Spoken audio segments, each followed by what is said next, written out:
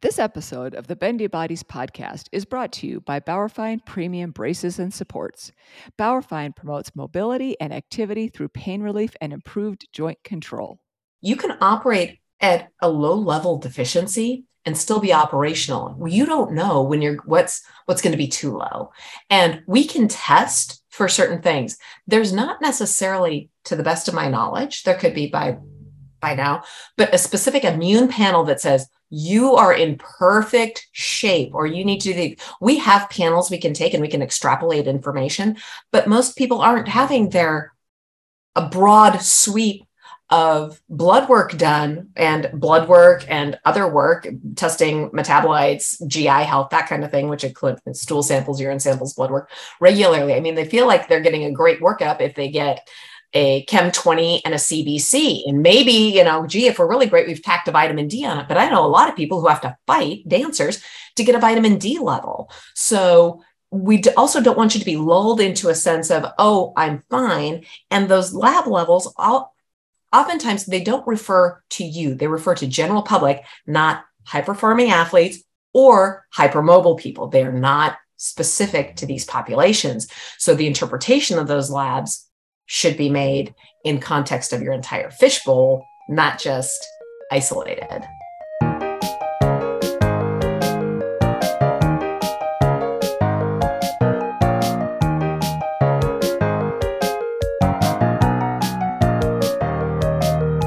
Welcome back to the Bendy Bodies podcast, where we strive to improve well-being, enhance performance, and optimize career longevity for every bendy body.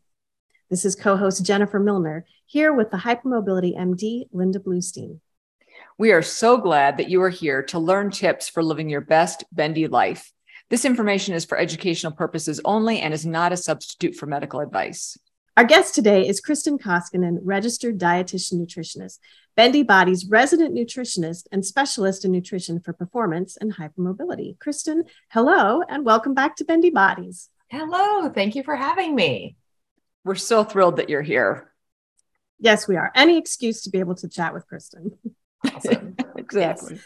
So, Kristin, for our listeners who may not know who you are, may not be familiar with the work that you've done and heard the other podcasts we've done with you, could you tell us a little bit about yourself? Sure. As you said, my name's Kristin Koskinen. I'm a registered dietitian nutritionist, and I work with dancers and hypermobile people to help them optimize their health and performance, help them to reach their goals with really translatable skills using food and nutrition. Excellent. So part of us knows that everybody needs to eat healthy. Everybody needs to eat good nutrition, yada, yada. Then we also know that all the athletes and artists need to work really hard to take care of their instrument, especially because their body is their instrument. We're asking it to do really difficult things. But as we tie into our audience, why should bendy artists specifically care about the immune system and nutrition in general? Sure. Well, the immune system is critical for everybody. It protects us from foreign organisms and substances. It's critical for our survival. And it's made up of a number of cells and organisms that require the nutrients that we get, ideally from food. Sometimes we need to bring in some supplementation for structure and function. And what we find is even mild nutrient deficiencies can set you up for illness. What we find for artistic athletes specifically is they are under a lot of stress. So they have high physical demands, and they often have high psychosocial and emotional demands too. And that all plays a role in what your needs are. So the body it's complex and dynamic. So there's not one set of this is what you need all the time. That it's really a moving target with regard to nutrients and your requirements. So we can set some general goals, and we see general goals all over the place. Governments set goals, here's the RDA, for example, and those can be starting points, but they may not be the ending points, because what we know is there are a number of things that impact your needs. And if you are not meeting your physiologic needs, your body's going to be compromised, including your immunology. An example that I use somewhat frequently is that of a fishbowl. So if you imagine a fishbowl and you've got a fish inside the fishbowl, if the water's dirty, throwing a lot of supplements at the fish may help it to deal with the dirty water, but it's really not going to solve things. So things that can dirty the water include stress, pollution, mold toxicity, disease states, Lyme, anything underlying you may have, including some of the sidekicks that we have with hypermobility. All those things can impact things. Sleep. Have I mentioned stress? Lack of sleep. Yeah, what you're eating, what you're not eating, all those things impact that milieu. And so what we really need to do is keep in mind that nutrition isn't a component, and it's an exceptionally important component, but it's not the only thing. And so it's really important to give a 360 look to your life, your lifestyle, and all the inputs that you have with regard to how this impacts your health and your immunity. And when we look at what that entire package is for you, it may help to direct us in what your specific nutrient needs are. Okay, so I'm just going to follow up on that because there's a lot of greatness in that. And I think I'm going to carry that goldfish image with me for a while. That's a really great image. But if someone is a bendy artist, I have lots of hypermobile dancers, and they seem to feel the impact of their nutrition more on their bodies. And they're like, how come that person gets to eat whatever they want and how come I don't? So is there something about being hypermobile or having a connective tissue disorder that means you have to be mindful of your nutrition in ways that other people don't? Yes. So for example, let's just be really simplistic and basic about hypermobility, right? So like as basic as we can get it.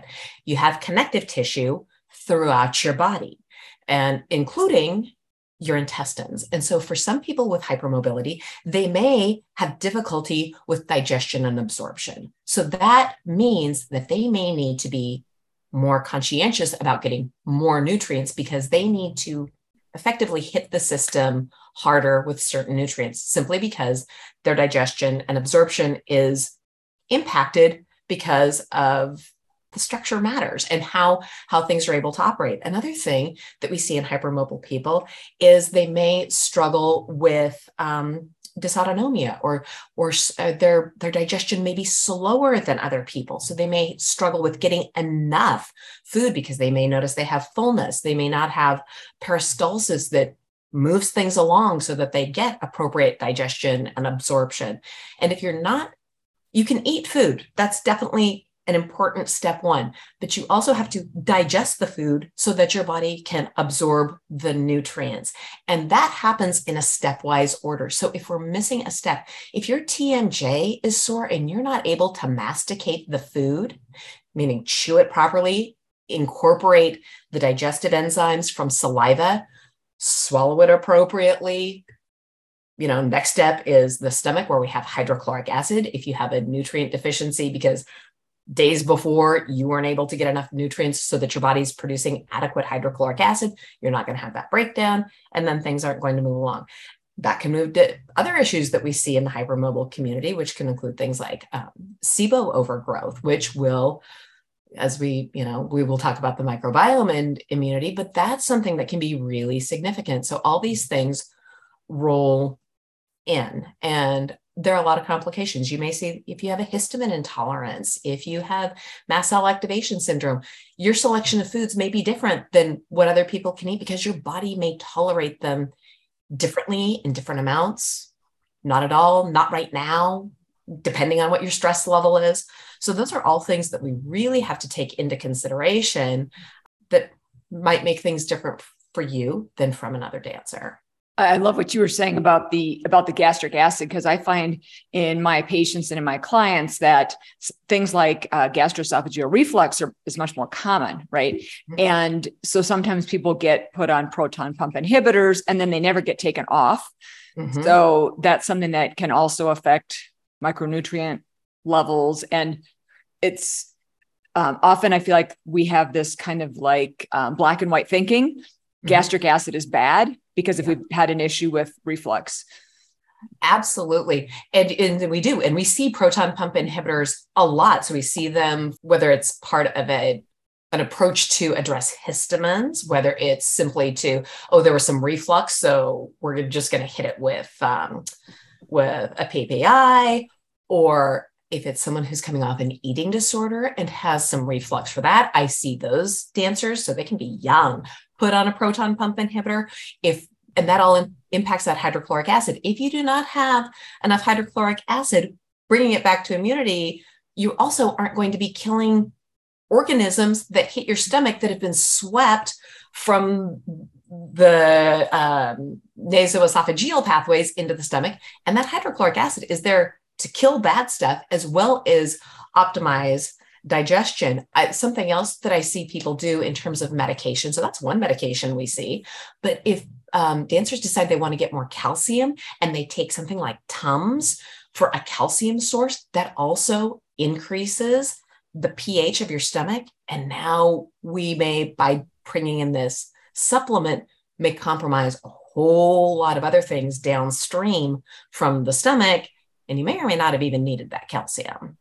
Wow. So it's really so complex. And as you always say, N equals one, right? So each person is definitely unique in terms of what, if you're working one-on-one with someone, right, you're going to give them very, very specific recommendations. But in general, we know that foods impact immunity a lot. So can you give us some kind of general guidelines or general information about how the foods we eat impact immunity? Sure. So, well, again, we're going to pull, as a dietitian, I work with a lot of lenses. This might be a secondary to my intro. My lenses include the microscopic to what's going on at a biochemical level, all the way out to, satellite or telescopic level when we're looking at where you live on the planet. So, and then everything in between. So all of these things matter. So sometimes we need to pull back the lens. There's a great tendency to want to narrow in and dial into individual nutrients. And we want to look at one-offs and give me the magic bullet and what can I control? And pills are controllable. We like that stuff because we'll hit it with a pill. We've signed off. We get the numbers where we want them. Great. Maybe. Often not so great. So we're going to pull the lens out and look at the diet overall and what it does for the body. So the first thing I'm going to look at, and it may be surprising, but the first thing that I look at as a dietitian is protein. That's where we start because all your cells require protein. The organs that produce the immune cells require protein. And sometimes we forget about that. We get caught up in the white blood cells and antibodies and things, but where are those things coming from? Are you making sure that your thymus is well supported as an organ? Is your bone marrow well supported as something that produces these things? How about your spleen? What's it looking like? All these things require protein. And when we look at protein, one, you need to make sure you have enough to support the structures that produce the cells and the production of the cells themselves. You got to have protein. Two, when you eat protein, it's not just about the protein, it's about the nutrients that come along with it. So if you're eating an adequate amount of protein and getting it from good sources, you're also going to be getting things like zinc and iron, which we need for the immune system. The marrow of your bone cells is important and it requires iron. We know that when we see even a slight zinc deficit, we will see immune deficiency. So we want to start with protein. That's where I start. And looking at dancers, we start that as a range from needing someplace between 1.2 to maybe up to 2.5 grams per kilogram. That's going to depend on a lot of things. And we might get back to that fishbowl. So if a dancer is injured, if you're coming in with an injury or any sort of other physiologic compromise, you're going to be toward the higher end of that goal. If you're eating a plant-based diet, and by plant-based, I'm going to limit that to, say, a vegan diet, though there's no definition for plant-based. But if you're eating a vegan diet or very limited amounts of animal foods, you're going to lean toward the 2.2 to 2.5 grams of protein, simply because the protein and nutrients that come, the protein and minerals specifically that come from plant foods are less bioavailable than those from animal sources. So if that's a dietary choice you choose to make, okay, but I don't want dancers to be confused to think eating a lot of plants and a variety of plants is good and converting that to eating only plants is best. It's not necessarily the case. So we start with protein. I'm going to stop there and see if there are some questions you have there before I move on to anything else. I do want to clarify, when you're talking about 1.2 to 2.5, that's grams per kilogram, correct? Grams per kilogram. And if you want to convert your weight from pounds to kilograms, you need to divide by 2.2. So anyone who's listening to this and they're like, well, what? So, okay. Yeah. Yeah. And that's a range. And it depends on a lot of things. And even within the same person, we may shift that range depending on what you have going on. Where are you at in your season? Where are you at in your life stage? Are you male or female? There are a lot of things that go into calculating that and getting some estimates, but that's where I like to start. So we start there, and I really do. And I oftentimes do recommend, I find that animal products can be very helpful because they are more bioavailable. And when we're looking at dancers, a lot of times the limitations we look at for artistic athletes are time, convenience, affordability. And if we kind of blend that over into the hypermobile world where we talk about spoons or the resources you have, we really need to marry, what are your resources? How much time do you have to prepare things? And if you want, how much time do you have to eat things? How much time do you have to digest things? So if you're going vegan or strictly plant-based, it takes a lot of food to get to those goal levels. Do you have the time to eat it? Do you have the time to prepare it? Those are really issues. Do you have the time to chew it? That's important. And sometimes when I'm working with dancers, I'm working with how many bites do we have between here and here? This is what we have. It's not ideal. We are working in completely unideal circumstances, and we're going to make it work, but they're not ideal circumstances to support health. So we have to be incredibly intentional. So what you're describing is sort of the basic steps that you take with every new client that you get in and that you start working through for designing a healthy eating patterns.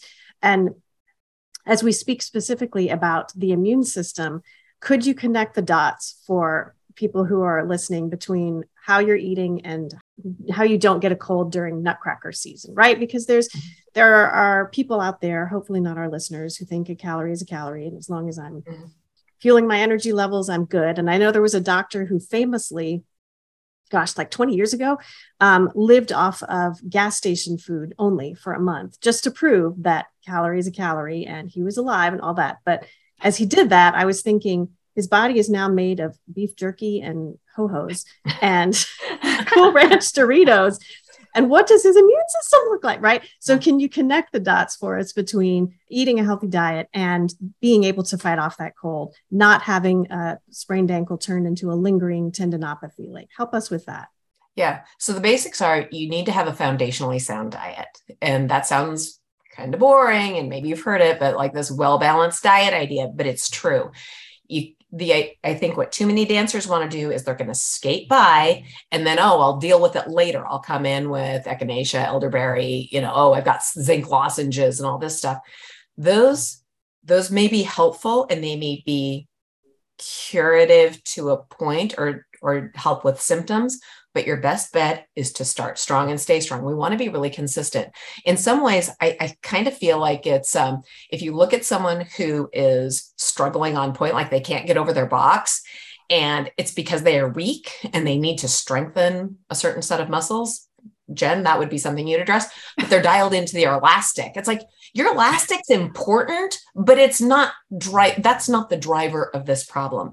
So what we want to start with is a well-balanced diet. And as boring as that sounds, let's unpack what that looks like. So one, we got to make sure you're getting adequate protein. We covered that. Two, I actually want people to eat a lot of plant foods. And so plant foods include things that grow. So legumes, vegetables, fruits, grains. These are all herbs. These all are plants, right? We want to eat a lot of those. They provide a lot of things. They provide carbohydrates. They provide fiber. They provide different kinds of fiber. I'm going to throw a fun, it's not really a plant, but we kind of think of mushrooms as a non-animal source. So I'm just going to put that into that world too. They all provide different nutrients, including polyphenols and different chemicals that support your health and well-being. So the RDA doesn't have lists of these are the requirements for things like quercetin, luteolin, resveratrol, but we know that they're important, and getting them from whole foods matters. So I'm going to give you some food examples so you can see how this works. So when I'm recommending a diet, I want you to have a lot of variety. There's the kind of the thought of eat the rainbow. So eat lots of different colors. That's a good guideline. I suggest that dancers and anyone eat at least 10 different plant foods per day. And that may sound like a lot, but it's really not. We can talk about some examples in a little bit if that's helpful. But when you do this, you're going to get different fibers. You're going to get different nutrient profiles from each plant. You're also going to get different allotments of these plant chemicals that we're really just learning about. So here's some examples. I'm going to take an orange. So people see orange and they think vitamin C. There is vitamin C and it's a great source of it. However, it's got a lot more going for it than just the vitamin C. When you eat that orange, you get vitamin C, you get fiber, you get folate, which is helpful for mood, DNA, which you need to make sure that you're producing all these immune cells and so on. And if you look at eating the rutin, the pith of the orange, that inside lining, it contains one of these phytochemicals called rutin, which is anti-inflammatory. So a whole food diet means you don't have to shop at that grocery store when I type it in, no. It's eating whole foods and eating as much of the food as possible. When we shift that over to animal products, if you're going to eat an egg, I want you to eat the whole egg, including the yolk. The yolk will provide things like vitamin A, which we know is necessary for immune health.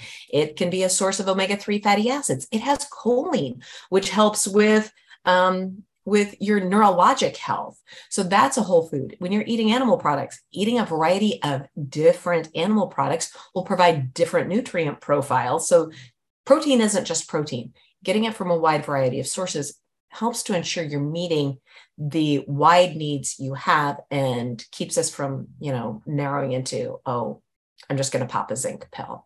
When you eat a whole foods diet, the other side of that is that you got to eat food anyway. You're going to get energy and it supplies your nutrient needs. And when we look at a lot of studies, they may isolate nutrients, which is fine. It's a way of studying, but our bodies are intended to eat food, not to hit supplements. Supplements are awesome. They can play a great role. But when you get your vitamin C from oranges, bell peppers, cauliflower, berries, and you're eating them in a balance of other nutrients. And the chance that you are going to create a nutrient deficit by overdoing one nutrient because you've created a competitive environment for absorption is effectively nil. The chance that you're going to end up with an overdose, which can be dangerous, it's hard to do. It's possible and we can get there, but it's a challenge to get there.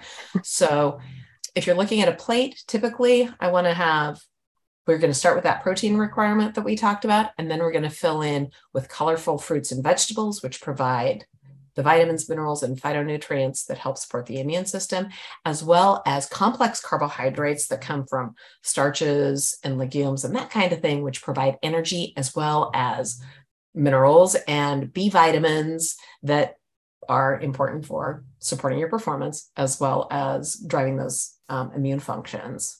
So what I'm hearing from you is, I liked what you mentioned at the beginning about how a lot of dancers will say, I'm just going to skate by right now and I'll deal with it later. And they start stocking up on their echinacea or their vitamin C supplements or whatever it is. And what I'm hearing is that it's very similar to dancers with injuries or any artist with injuries, right? And when it's something small, we don't pay attention to it. And then when it gets bigger, we deal with it. And so dancers always have their arnica gel or their body wraps or their salon paws or whatever to deal with it when it gets to be a problem. And so for everybody who's listening, we need to deal with our nutrition like our conditioning class, like our performance enhancement. Not just, I'm going to have chicken soup when I'm sick because it'll be great vitamins and it'll make me feel better. Let's do that beforehand. So trying to plan nutrition is hard. I get that. But skating by on the Skittles and the Red Bull is not going to be ideal. And maybe just that little bit of planning, as Kristin was discussing, and as we've talked about before, will help us not need the echinacea and the chicken soup and all of that kind of stuff. So I love that thought about let's just make it part of our maintenance, even though it seems invisible, and we'd be fine without it. And I think that it's important to note that these things, you can operate at a low level deficiency and still be operational. You don't know when what's going to be too low.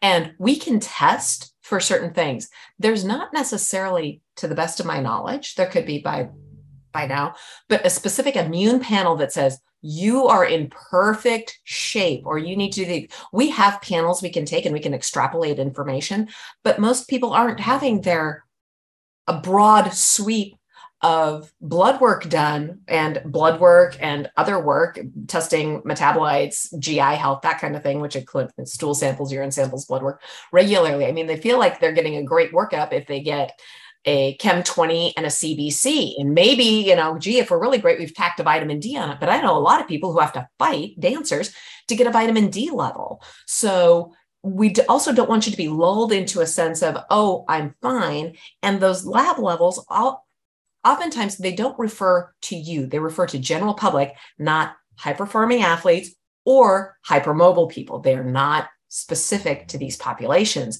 So the interpretation of those labs should be made in context of your entire fishbowl, not just isolated. So we're pretty sure we know the answer to this question, but are there any categorical absolute no's for healthy diet, like no fat, no sugar? I feel like we see a lot of things people are trying to oversimplify. What do you think about that? Yeah. Okay. You know what I'm really going to come out? No hacks. Do not try to hack your system. Do not allow food manufacturers or influencers to come in to hack your system. So the things that I really say, I would like to say hard no to, but you may have to temper this because the world is the world. Sugar replacements, protein replacements, fat replacements. Don't do it. Without exception, every time we look at one of these ways to, and almost all the time, they are to cut calories, and they are diet related, not health related. So don't kid yourself, and don't let people. I just was listening to a lecture about someone trying to push a fiber supplement because it could decrease calories, it could decrease sugar. Don't listen to this stuff. Without exception, every time these things come in, there is a risk. So for example, let's talk about stevia, but it's a natural product. Well, stevia is known to decrease the MMC, the migrating motor complex of your intestines. So if you've slowed down the pace of your intestinal tract, that GI motility, what we do is we set you up for infection, something called SIBO. We can now, the bacteria, even the good bacteria in your gut, have the opportunity, if things aren't moving at the pace they're supposed to go, in the direction they're supposed to go, to maybe move up into the small intestine where they do not belong. And this can cause a lifelong problem. Fat substitutes were bad from the get-go. They can cause nutrient deficiencies. They can cause anal leakage. I'll let you paint your own picture on that, but it's a fishbowl problem. And protein replacements too, because when you start messing, and this is all the fake chicken nuggets, the fake burgers, they're touted as being a plant-based, healthy, environmentally sound thing. A lot of that is up for debate. And I will tell you, in terms of health, they're heavily processed. They do not come with the same nutrient profiles as the original that they're mimicking do. And so you may feel really good about it, but you may not be getting the benefits that you think you are from these halo things.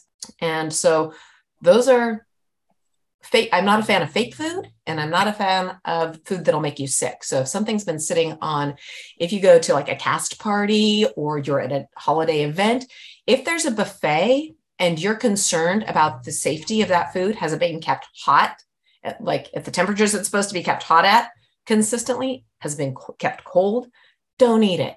Foodborne illness can wreck your gastrointestinal system. Number one, you can guess that you do not want to have food poisoning. That's what foodborne illness is. You don't want food poisoning because it's nasty, but it can also cause long-term damage to the gut. So avoid that. Same with if you're at the theater and you can't keep hot food hot or cold food cold. If your Chipotle had to sit for a few hours, don't eat it. In these instances, and this is where we need to talk about performance specific foods.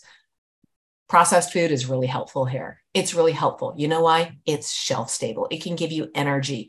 When you are away from home, you may need that stuff. I use it and recommend it all the time. Why? Because it's a practical consideration that we need to look at. We don't have spoons that say we have a chef that's there to prepare our meals while we're rehearsing, and that can give us the number of bites we can digest in the amounts we need right here, right now. So processed foods can be an absolute boon when you need them. When you're eating at home, I recommend you eat whole foods that as often as possible, you're able, even simple foods. Food cooking doesn't have to be hard, but foods that you can make or prepare easily, that are nourishing, as minimally processed as possible. And we know that we are going to lean on processed foods and food products and sports drinks sometimes because they're necessary, or they're performance enhancers, or they allow us to perform and keep up a pace because our demands exceed what we can do trying to eat whole foods. Mm-hmm. Well, and I think, so first, there were a lot of really great things in there. The discussion about food substitutes is an important one to have because a lot of us do like our hacks, right? And you mentioned, fat substitutions and all that. I remember very much a certain fat substitute that Olestra that was supposed to bind to and not be absorbed, right? So you couldn't absorb it. So everybody's like, yay. So people were eating entire bags of potato chips because they were like, I won't get fat because I won't absorb the fat. And then they were having intestinal distress because of it, number one. But number two, sorry, no pun intended. Number two, apparently I'm a 14-year-old boy. Number two, the one of the consequences that a lot of people didn't expect was people lost a lot of nutritional support in their body because there are fat soluble vitamins, right? A, D, E, and K, I think, are the fat soluble vitamins. So if you're eating foods and you're eating that bag of fat-free potato chips, all of a sudden those vitamins aren't being absorbed. So there's unintended consequences. At the same time, if people want to eat vegetarian and they want to have a veggie burger, I would encourage them to go to a really great local restaurant and get a really great portobello or black bean or some sort of amazing vegetarian style burger. And I think what you're referring to when you're talking about the protein substitute is like the frozen chicken nuggets or the fast food meat substitutes for burgers and Beyond things like that. Meat. Yeah. So it's about going and finding those whole foods still, right? It's saying, hey, sure, it says that it's plant-based, but in this case, what does the cholesterol look like? What does this look like? What, all of that. So that's an important distinction. Yeah. Totally. And you can, it doesn't mean it's looking at things and they're it's how it's represented. And if you look at the list of things, it's massively processed, and the processing of that consumes environmental resources. So go in eyes wide open. Just really, we want to be eyes wide open on this. And there are a lot of great, depending on where you live, some people may not have, if you don't have access to a restaurant, that's okay. I have recipes that I give my plant-based clients all the time. It can be soups and chilies and stews and patties that they can make on, relatively quickly with affordable ingredients that they can freeze in advance, and then they can take them and have them and enjoy them when they want. And if you don't have, and even if you can't have that at the theater or the studio, you can have it ready when you get home because you have these really late come home times. So then you can, if you need to pop it in the microwave, great. If it's something you could have had in the slow cooker or you can put in a pan, great. But there are definitely options. They may take a little bit of time and preparation, but really they don't have to be difficult. They don't have to be complex, and they should be delicious. Yeah. When I was a dancer, I know I was very focused on my weight and like avoiding things. But what I like about this conversation is it's really focused on what you need to include, right? So I think when you're talking about like packaged and processed foods and performance nutrition, maybe if people pay more attention to the degree that they're able, what's on the label and what is this food providing for me? Like if you go in the store and I can see a section, like a massive section on like fruit roll up type things. Right. And some of those things I I guess not all packaged foods are created equal, I guess is what I'm trying to say, right? That, some of those things, they're going to provide calories, but not a whole lot else, whereas others will actually provide more benefits. So are there any particular guidelines for what people should or shouldn't be looking at when it comes to those kinds of things? I think, okay, let's start with the mindset. We're going to start with the mindset of abundance versus scarcity. So when we that and weight loss is a scarcity mindset. Can't, don't, bad. We're going to start with abundance. What's going to fuel me? What looks good? If you're looking at labels and packaged or processed foods, it's going to vary. So it really depends on your needs and where we're going, because there are sometimes like I recommend sports drinks to dancers, not to drink as a beverage all the time and at home, but we may use those strategically. I am not a fan of red dye number 40. I really don't like it. It has some bad effects and it can really negatively impact a lot of people. However, if you have a sports drink, if that's what you can have and you don't get migraines from red dye number 40, and it's going to get us through and you're not going to be underhydrated at a lack of electrolytes and missing sugar you need to perform, we're going to take that as an exception. So planning out what you're going to do in advance can be really helpful, knowing what you need and what you might have. Sodium is one that I look at a lot, and people poo-poo sodium, and I think we all know the value of sodium. So avoid products that say low on them. We don't want low. We don't want low sugar, because low sugar usually means there's a sugar substitute in there, even if it's natural. If it's a sugar substitute, whether it's an artificial sweetener or something that's natural but highly processed, avoid it. If it says high fiber, or if it says high, we want to look at that too, because they may have added something like chicory or inulin, which may be okay, but it could give you massive intestinal distress, which we don't want. So fiber is good, but inulin's coming in, and be cautious with that. We don't know if it's absolutely safe. It's not just throw that stuff at it. But manufacturers are putting it in because then they can pull back on sugar and they can pull back on other things when they put this food additive in. So if you see high fiber, if it's advertising the nutrient labels, be cautious. Inulin and chicory may mess with you. Anything acetylsulfame K, saccharin, stevia can mess with you. What else? If it says high protein, look at where the protein's coming from. Are they adding it in? And is it a source that is good for you or not? Sometimes they are, and sometimes it's great when we're in these specific situations, like I need a packaged food, but be aware. So basically, eat whole foods. Basically, right? Yeah. Basically, why are we trying? Like you said, you're not a big fan of hacks, and to sort of be aware of them. Hacks can be great for diabetics, people on very specific medical diets. Totally get that. But if it seems too good to be true, eat this whole package without eating any sugar, but it tastes like sugar, then that could be an issue.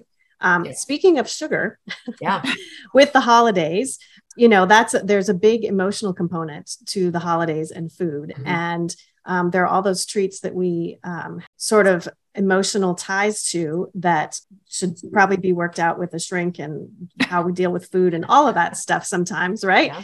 But if we feel like this is the time to enjoy those special foods, what roles do sugar and alcohol have with the immune system? And how do we deal with that? It's okay to eat it. It's okay to indulge in something if you want, mm-hmm. but then we have to worry about using the words indulge or withhold or, so how do we walk that fine line about eating healthy, allowing ourselves to have it, not feeling like we're walking some mental tightrope emotionally with our relationship with food. And of course, the immune part of it too.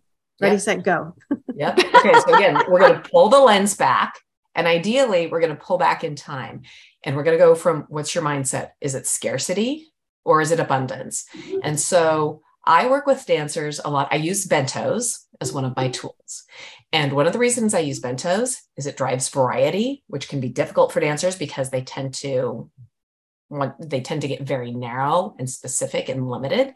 So they drive variety. They help with meeting a bunch of different needs. They're neat and tidy. They're structured. They meet so many check many dancer boxes. And one of the things that I have with my bentos and that I prescribe is hold space. So, but well before we've come to the holidays, my dancers are accustomed to this idea of hold space, and hold space is reserved just for you. There's no judgment. There's no commentary. There's nothing. It's what do you want? This is the stuff that nourishes your soul, that makes you feel good. And it is designated. It's important. We're setting it aside just for you. You choose what it is. So for some people, hold space is chocolate, M&M's, Skittles, a token to have a glass of wine after class if you're 21 or older. It could be a note, it could be Play-Doh, a toy, it can be anything, but it's intended that it can be reserved for foods. And I will say that the dance dietitians that I work with and respect, I know Rachel Fine and I enjoy a sweet every day. I don't know that there's a day that goes by that I don't have something. It's just part of life, right? It really, it feeds us in different ways. Sometimes it fuels us in great physiologic ways too. But when you come in with, it's normal. We've normalized this as a community and for you. We're not going to change the whole culture, but if you feel normalized and those people around you, your parents, your studio, your instructors, because you do this and they see you doing it all the time, there's no big deal. So now when we take that concept of hold space and we translate it to the holidays, there's not a big difference, except now the hold space may be more emotionally tied. Like, oh, this family recipe means so much to me. I have enjoyed this recipe since I was a child, or this is something in my culture. This is cultural. We do this, and I feel a connection to this, and it is important. For some people, it's just knowing it's there. For some people, just making the food and making sure that they follow through with, this is how my grandmother's hands have kneaded this dough or twisted this knot or whatever it is. That's adequate. If for some reason, let's say you're gluten intolerant, or you just don't feel well, or you've got a performance and you know that hit of sugar at that particular moment isn't going to serve you, that's okay. You may want to save it for later, or take it to have when you can enjoy it. Or maybe you can't enjoy it right now because of, the way your health is working, but you can be there and be with it, or create other ways to still enjoy it. Caveat. Just being around the food or saying, oh, I just like to look at the food or touch the food or make it for the other people can also be a sign of disordered eating. So take what I said, and if that's something that resonates with you, that may be something to unpack too. But there should be no pressure, and it really should be something that brings you joy. Joy is important. The artistic community seems to think you have to be in pain and somewhat crazy to be a good artist. And I'd like to dispel that. And joy is a perfect lead into alcohol too. Could you just touch on that briefly? Yeah. So we know, okay, alcohol is a depressant. We know that.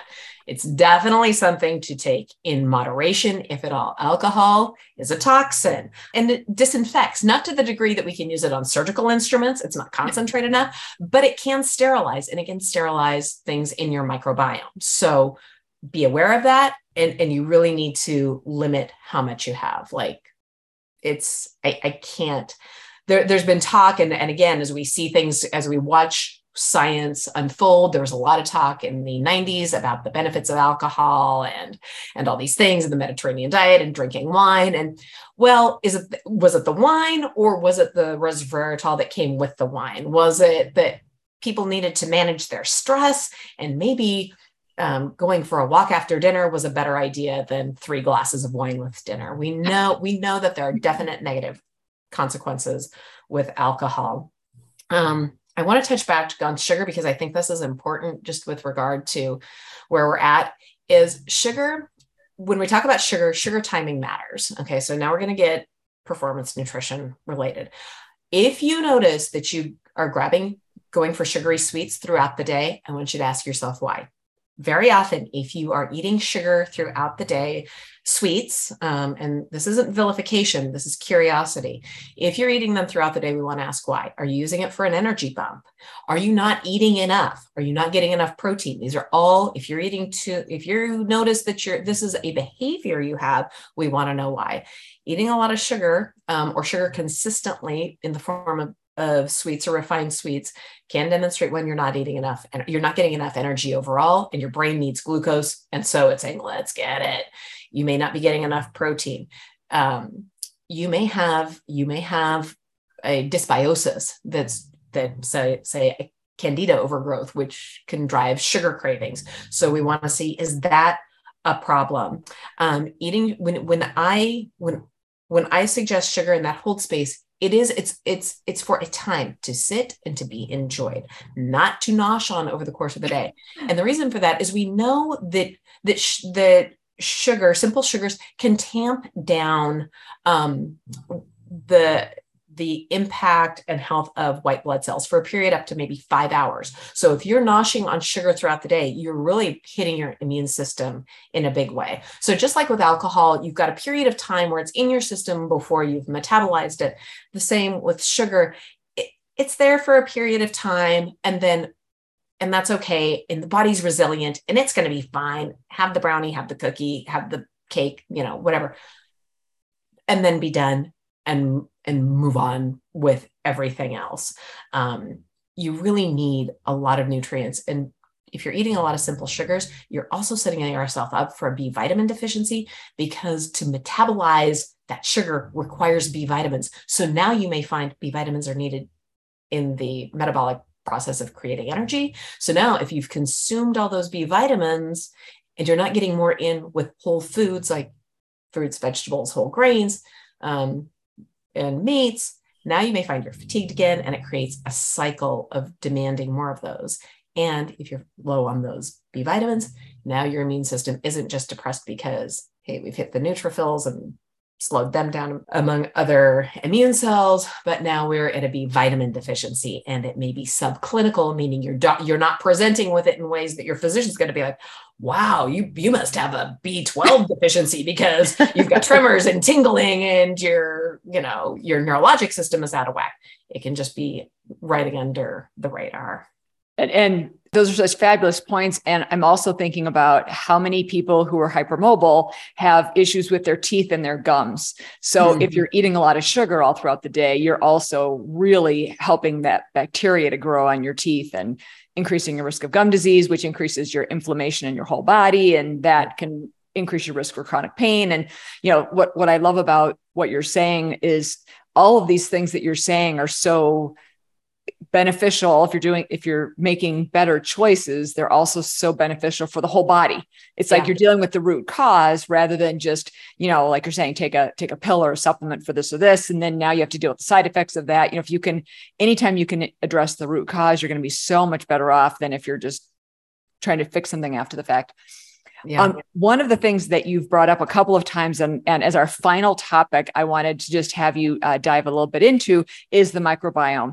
I know lots of people are like, oh, but I take probiotics or I take, prebiotic pills, or there's all kinds of products on the market now. And we know that the microbiome is super important for immunity. Can you give us a little, microbiome pre-probiotic 101, what we should know about those in the immune system? Sure. Okay. So the microbiome plays a really big role, and it includes Linda, you just mentioned the mouth. So mouth, gut, skin, anywhere there's mucus, we're going to find it. And it's colonized by a lot of microorganisms, not just bacteria, but fungi and viruses and parasites. And so when we talk about, usually we're talking about the gut. And so there's an interface and a conversation that goes on with these microscopic organisms and our own immune system. And it's a two-way dialogue. And so it impacts our immune system and all kinds of things, metabolism, neurologic health, any number of things. And for the most part, it's what we're talking about. It's in the intestines. So we want to make sure that we are feeding that. So we have something that we call commensal bacteria. Those are the good guys. And what we know, and there's a lot of information, but the more diverse that population is, the better. We want to have a wide variety. And people who eat a wide variety of foods tend to have a broader variety of microbiota. That's because they tend to like different foods, and their foodstuffs, for the most part, come from fibers and plants and things that we don't digest. So eating a broad swath of plant foods, different herbs, different spices, different vegetables, different legumes. Everything you eat that's different helps to support that diversity and feeds the good guys. And so the good part of what's going on is it's a game of balance. So we want to have balance in the body, and there are going to be some things in there that can be damaging to us. But if in simplistic terms, the good guys outnumber the bad guys, we're in good shape. And we do know that specific strains do specific things. So before you take a probiotic, you want to know if that's a strain. You might want to check and see, is that a strain that's appropriate for you? And if you struggle with IBS, bloating, any kind of GI symptoms, SIBO, you may want to resolve some other things before you go there. And it may or may not be a good idea.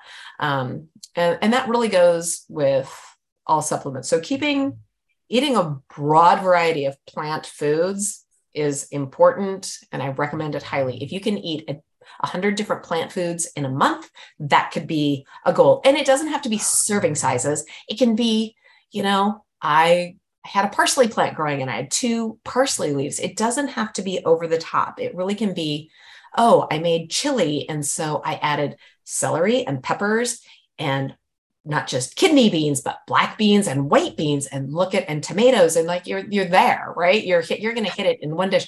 When I make chili, I add canned pumpkin, and it's surprisingly good. You don't even taste it. And you get this food that otherwise seems to be relegated to pie twice a year in American households, unless you're eating, unless you're making a bunch of pumpkin bread and, it's, here we are, pumpkin season.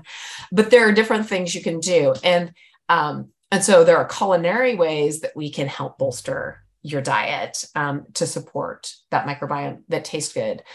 You can also, obvious things are probiotic foods, so foods that are fermented. And if they're fermented, they need to be in the refrigerator section for them to work. If you're getting your sauerkraut off a shelf in the middle of the grocery store, then it's not going to be the same as the stuff you get off. So sauerkraut, kimchi, kefir, yogurt, miso are all examples. Any kind of fermented vegetable are all examples of ways to ingest these organisms that help support, that are work with us or in a symbiotic relationship to help us with our health. And they are preferred and do a better job typically than the supplements we take. If we can't get to that level, then a supplement can be important and helpful. And sometimes we may want to bring in specific strains of things to get specific outcomes. And that's the case with supplements. I'm going to give a plug on supplements here overall. You want to be specific. You want to be intentional. Just don't try things because you read about it in an article, or your friends taking it, or your favorite influencer mentioned it and mentioned all the benefits. We really want to be specific. Which goes back to the whole, be careful where you get your information, right? Yeah. We want to get our information. And this is a fantastic time to say everybody should follow you. If they don't, because you want to get your information from a dietitian, from somebody who has some sort of certification, and not from the mom next door who started working for a pyramid group and now does coaching, who may not have the qualifications, right, for handing out nutritional advice. So that's a really important caveat. Yeah. It really is, because here are some of the things that people don't know. So you can have a coaching certification and all these things, and that's fantastic. And there's definitely a role. But when we start looking at supplementation, you need to look at it like medicating.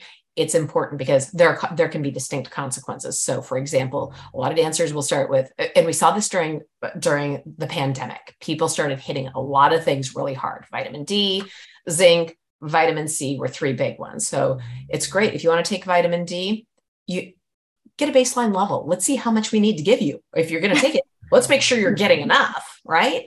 And let's make sure we taper or get you where you need to be, or find food and lifestyle changes that can help you, support you in other ways, before we just start dosing vitamin D. And if you're going to take it, hey, we want to make sure you're getting that with vitamin K too, because we can end up with some other problems if you don't. Do you need zinc? Well, let's look at it from a dietary source first, so we make sure you don't overdo, because if you get too much zinc and you aren't balancing it with the right amount of copper, well, now you might not get enough copper. And the problem with that is copper deficiencies, guess what? They lead to immune compromise and they lead to collagen production compromise too. So when we get hype on zinc, now we've created a deficit of copper. And if you already struggle with collagen production, you certainly don't want to throw another kink in the works with a nutrition deficit that you've created with nutrient competition in the intestine.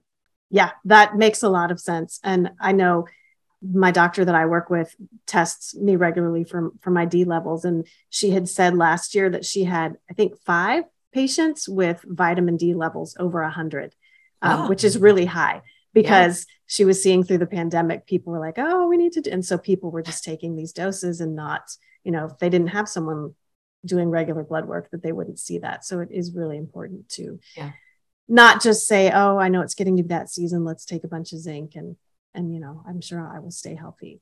There's been so much information that you've given us here, not just on the immune system, but on nutrition in general. Was there anything that you wanted to cover that we didn't? And where can people find you?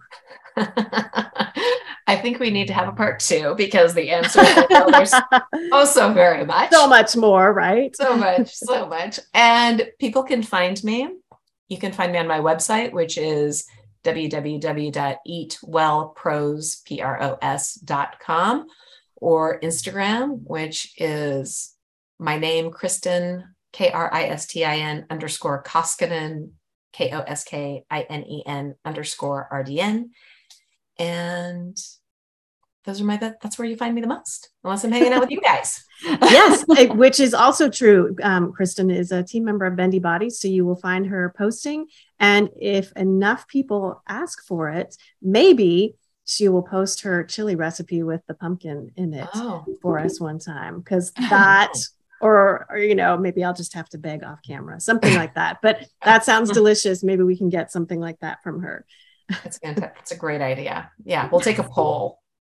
I think all you need to know are our opinions, and we say yes, please.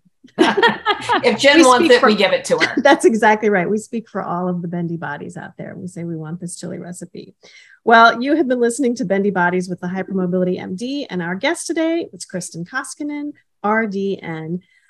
Thank you so much for being here, Kristin, and for sharing your knowledge with us once again on our podcast. Thank you. We got so much fabulous information. I know people are just going to love this episode, and we really appreciate you taking the time to share your vast expertise with us. Oh, yes, thank you. It is always my pleasure. And yeah. Well, if you love what you learned, follow the Bendy Bodies podcast to avoid missing future episodes. Screenshot this episode, tagging us in your story so we can connect. Our website is www.bendybodies.org. And you can follow us on Instagram at bendy_bodies. Leaving a review, following the Bendy Bodies podcast, and sharing the podcast helps spread the word about hypermobility and associated conditions. This information is not intended to diagnose, treat, cure, or prevent any disease. The information shared is for educational purposes only and is not a substitute for medical advice, diagnosis, or treatment. Please refer to your local qualified health practitioner for all medical concerns. We will catch you next time on the Bendy Bodies podcast.